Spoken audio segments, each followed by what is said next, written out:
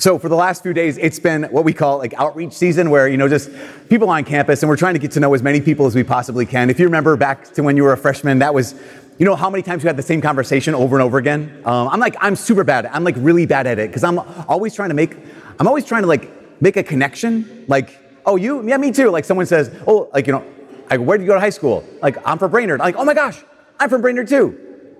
But then someone's like, where are you from? I'm from Piers. Oh my gosh. That's like half an hour from Brainerd. I'm from Brainerd. Or some say, where'd you go to high school? I went to St. Cloud Tech. Oh my gosh, we played you. I'm from Brainerd. Where are you from? I'm from Michigan. Have you heard of Brainerd? This is like always. It's just, I'm just trying to because I'm just trying to find the connection, right? So it's like, what's your name? Where are you from? And then it's interesting because then the conversations turn to so what did you do in high school? What kind of clubs were you in? What kind of sports did you do? Do you play any instruments? And what happens is, I know we're trying to get to know each other, but we end up kind of basically sharing our resume with whoever we're talking to. That's kind of what it ends up being. Just like, well, this is all my accomplishments, this is my achievements. And that makes sense because I don't think it's very wise to start out a conversation with so, I know we just met, but what are your biggest insecurities? What do you really hate about yourself when you look in the mirror? That's not a good place to start. So it makes sense. What's your resume? What have you done? What are some goals that you've achieved? And those things are important, obviously, because A, they're true, and because it's where we start. We pretty much, almost all of our conversations, when you meet someone, you lead with the resume. I think it's interesting, too, because then what happens is, we lead with the resume, but then we end up kind of living for the resume, right? The next year or next 4 years are just spent building the resume. Actually, people spend their entire lives just building the resume, just trying to accumulate accomplishments, trying to get as many achievements. And this is normal. This is just what we do. This is what we're expected to do, and so it's what we do. But it's so interesting to think, after a year or after 4 years, after a lifetime of not just leading with the resume, but living for the resume, what are we left with? Imagine getting up at someone's funeral and they just stand up, or your funeral, and someone stands up and just reads your resume. Going to Elon Musk, and even if you did Elon Musk, even if you did a lot of big things like Elon Musk, right? He started this company, and he had this return on investment on this company, and he died worth X amount of money. Still, that's really tragic, right? That's still really sad. It'd be like being at someone's funeral and they stand up and say, yeah, so here lies so-and-so. His max back squat was whatever amount of weight. And here she is. And you know what? She maintained her ideal weight to the very end. Or there they are. At 65, people said they still looked like they were 50. Again, that kind of thing. But that's what so many of us live for. Because why? Because we lead with the resume, then we end up living for the resume. So then all we're left with is the resume. Anyone can stand up at a funeral and read a resume. But only someone who knows the person can give the eulogy. Not just saying, oh, this is what she did. But this is who she was. Not just someone who can get up and say, oh, he accomplished this, but no, here, let me tell you what he was like. So the question is not, what are we going to be left with? Because we know this. We lead with the resume, we live for the resume, but we're left with the eulogy. So what am I really going to live for? Am I going to live for what they call resume virtues? Or am I going to live for what you might call eulogy virtues? Things that I actually want to be true about me at the end of my life, no matter how young or how old I am when I die. So what we're going to do is tonight we're going to start a series. I know normally we don't start these homily series until we're kind of into the semester. And also, I know that there's maybe a little question about, so right off the bat, at the beginning of the school year, you're going to have a homily series called Eulogy Virtues, talking about your future funeral. Thank you, Father, I'm not coming back. But we have to. Why?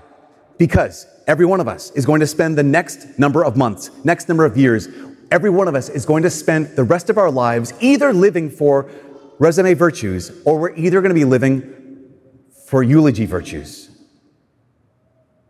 And let's start like this. Let's do what Stephen Covey said. Let's begin with the end in mind. To imagine your funeral. What do you want to be true about you? From the people who know you at your funeral, regardless of how long or how short your life is. So for the next, like I said, for the next few weeks, we're going to talk about eulogy virtues. And today's eulogy virtue is in the first reading today, the book of Sirach. Opening line. Conduct your affairs with humility. So the first eulogy virtue we're going to talk about tonight is humility, which I know it's like, wah, wah, how exciting, humility. I can't wait to hear what you're going to say about humility, because I think a lot of us have a false view of humility, or we have a view of humility that's false, because typically our view of humility is someone who can't receive a gift well. Give them a gift, they're like, oh, shucks, whatever, I don't deserve this. Or someone, you try to compliment them and they argue with you. Like, hey, you sung really well tonight. No, I didn't. I'm horrible. That's not humility. In fact, C.S. Lewis writes about this. He says that we have come to believe that humility is like this. It's like a beautiful woman trying to convince herself that she's not beautiful. Or an intelligent man trying to convince himself that he's not actually that clever. That's not humility. Humility, if anything, is honesty. Very, very simply, humility is a humble person is simply a person who's willing to tell the truth about themselves, about life, about reality. A humble person just acknowledges the truth. A humble person acknowledges who they are and who they're not, what they can do and what they can't do. A humble person is so good, it's so simple to be humble, because it just means you're honest. You're honest with your weaknesses, you're honest about your strengths. You're honest about your flaws and sins. You're honest about your gifts and talents. Another way to say it is, a humble person has honest repentance for their sins and real gratitude for their blessings. Because that's the second element of a humble person. Not only are they honest, they're also grateful. Because if we know the truth and we're willing to acknowledge the truth, we realize that almost every time we have a blessing, there's always someone to thank. Humble people are grateful people. Because we know this truth. There's always someone to thank. So humility is honesty and gratitude, which is great. But I think there's a third aspect of humility that we don't always think about. Because it seems so normal. It seems so natural in those people that are really humble that we just pass right by it. And I think it's also the reason why Sirach, in the first reading, the whole sentence says, conduct your affairs with humility, and, he says, and you'll be loved more than a giver of gifts. What is it about the humble person that you love them? You meet someone who's humble, because, of course, we all like someone who's honest. We all like people who are grateful. But I was thinking about this in preparation. I was like, wait a second. I don't know that I love the person who says thanks more than the person who gives me the gift. I just don't know if that's true. So there must be another aspect to the humble person that isn't just honesty and isn't just gratitude, and I think it's this. C.S. Lewis, once again, he writes about this. This is from his book, Mere Christianity. And so C.S. Lewis, who's British, so pretend that I'm reading in a British accent. It makes it just that much better. So here we go. He says, do not imagine that if you meet a really humble man, he'll be what most people call humble nowadays. He will not be some sort of greasy, smarmy person who's always telling you that, of course, he's nobody. Probably, all that you'll think about him is that he seemed a cheerful, intelligent chap who took a real interest in what you said to him. If you do dislike him, it will be because you feel a little envious of anyone who seems to enjoy life so easily. He will not be thinking about humility. In fact, he will not be thinking about himself at all. So this humble person, I love this line where he says, he will seem like a cheerful, intelligent chap, I like that part, chap, but the one who took a real interest in what you said to him. Think about the last time you met somebody, and you walked away going like, wow, I really like her. And you replay the conversation in your head, and you realize it probably wasn't because she had really entertaining stories or she was super funny. It was probably because she just really listened to you. I can't tell you how many times I walk away from a conversation with someone, and I'm like, man, they're the best. And I realize, and someone you pointed this out to me, like, yeah, because they laugh at all your jokes. That's why. I'm like, I know, they're great. But those kind of people that are free to simply pay attention when it comes to humility. The humble person who is loved more than a giver of gifts. Why? Because they're free to pay attention to you. Rick Warren, pastor out in California, he once took what C.S. Lewis said and he kind of tweaked it. He said, humility is not thinking less of yourself, but it's thinking of yourself less. Imagine what that would be like if you just didn't have to think about yourself so often. If you have been meeting people on campus recently, or anytime you've met people, think about, I go back over the last 5 days, and how many conversations that were actually pretty good, but they were spoiled because the whole time, maybe I was thinking, or you were thinking, like, okay, how am I doing? How am I doing? Like, you're talking with someone, and the whole time you're thinking, okay, what do they think of me right now? Or how's this going? But to be humble, meaning, I'm not thinking about myself. I'm just paying attention to you. But too often, we find ourselves, and I can't pay attention to the person in front of me because I'm too distracted by the person inside of me. Or actually, I'm not free to pay attention to the person in front of me because I'm too preoccupied by the person inside of me. And so what helps is not just, okay, just remind yourself, just be humble, just be humble. What works is pay attention. To actually remind yourself, the person in front of me, just pay attention. There's a woman named Tara Brach, and she actually said this. She said, attention is the most basic form of love. That seems so true. Attention is the most basic form of love. That's so true that years ago I was doing a meeting with a married couple, and they were recounting to me one of their first big arguments. What had happened was she came home from work, and he was at the computer. He was a programmer, but he was playing some games on the computer. And he's like, oh, hey, you're home. How was your day? And she starts telling him how her day was as he keeps playing his video game. And she's talking, and he's like, yeah, that's fine. You know, and at one point, she's still talking, and he gets up, and he walks into the kitchen. And he gets into the kitchen, and all of a sudden, she goes silent. And he was smart enough to realize something's up. So he's like, what's going on out there? And she doesn't say anything. So he, sheepishly peeks his head outside the kitchen into the living room, and he's like, what's wrong? And she's like, are you kidding me? Like, I was talking. He's like, I just went into the other room. I was still listening. She said, I was talking and you just went into the other room. And he's like, yeah, but I could hear you.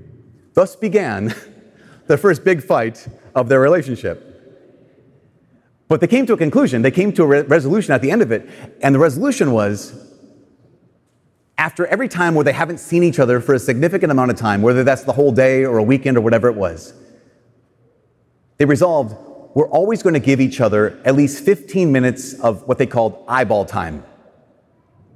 When you come home, when we see each other, at some point, we put our stuff down, we turn our stuff off, put the kids to bed later on, but at some point, we're going to give each other at least 15 minutes of eyeball time.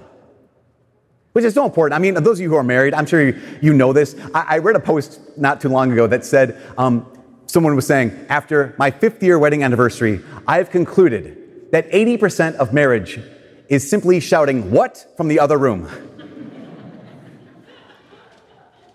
Which is true because why? Because when someone pays attention to us, that matters. I think that's why Sirach says, be humble, and you'll be loved more than a giver of gifts. Why? Because when someone does that, we remember them. I think that's one of the reasons why humility is such a eulogy virtue, because it's what we remember. I think I've met at least 2 people who could be canonizable saints in my life so far. I mean, a lot of people who could be saints on their own, but who might go through the whole process. I mean, 2 people who one day might be canonizable saints. One of them is a man named Father Thomas Dubé. Father Thomas Dubé was a priest, and he was an author, he was a teacher.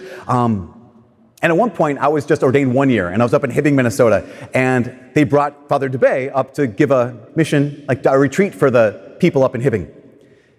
And at this point, he's like an old man. I'd read all his books. I'd listened to all his talks. And so he was giving this talk all day on Saturday. And for lunch, he said he just wanted a little break for his voice. Again, as I said, he was like Yoda, ancient. And so he asked me if I'd give him a ride over to the rectory so he could just eat his lunch in silence before he went back for the second half of the day. I'm like, sure, Father, no problem. So I drive him back to the rectory. And while he's eating his lunch, I had up in my room, I had a little, you know what a Nordic track is?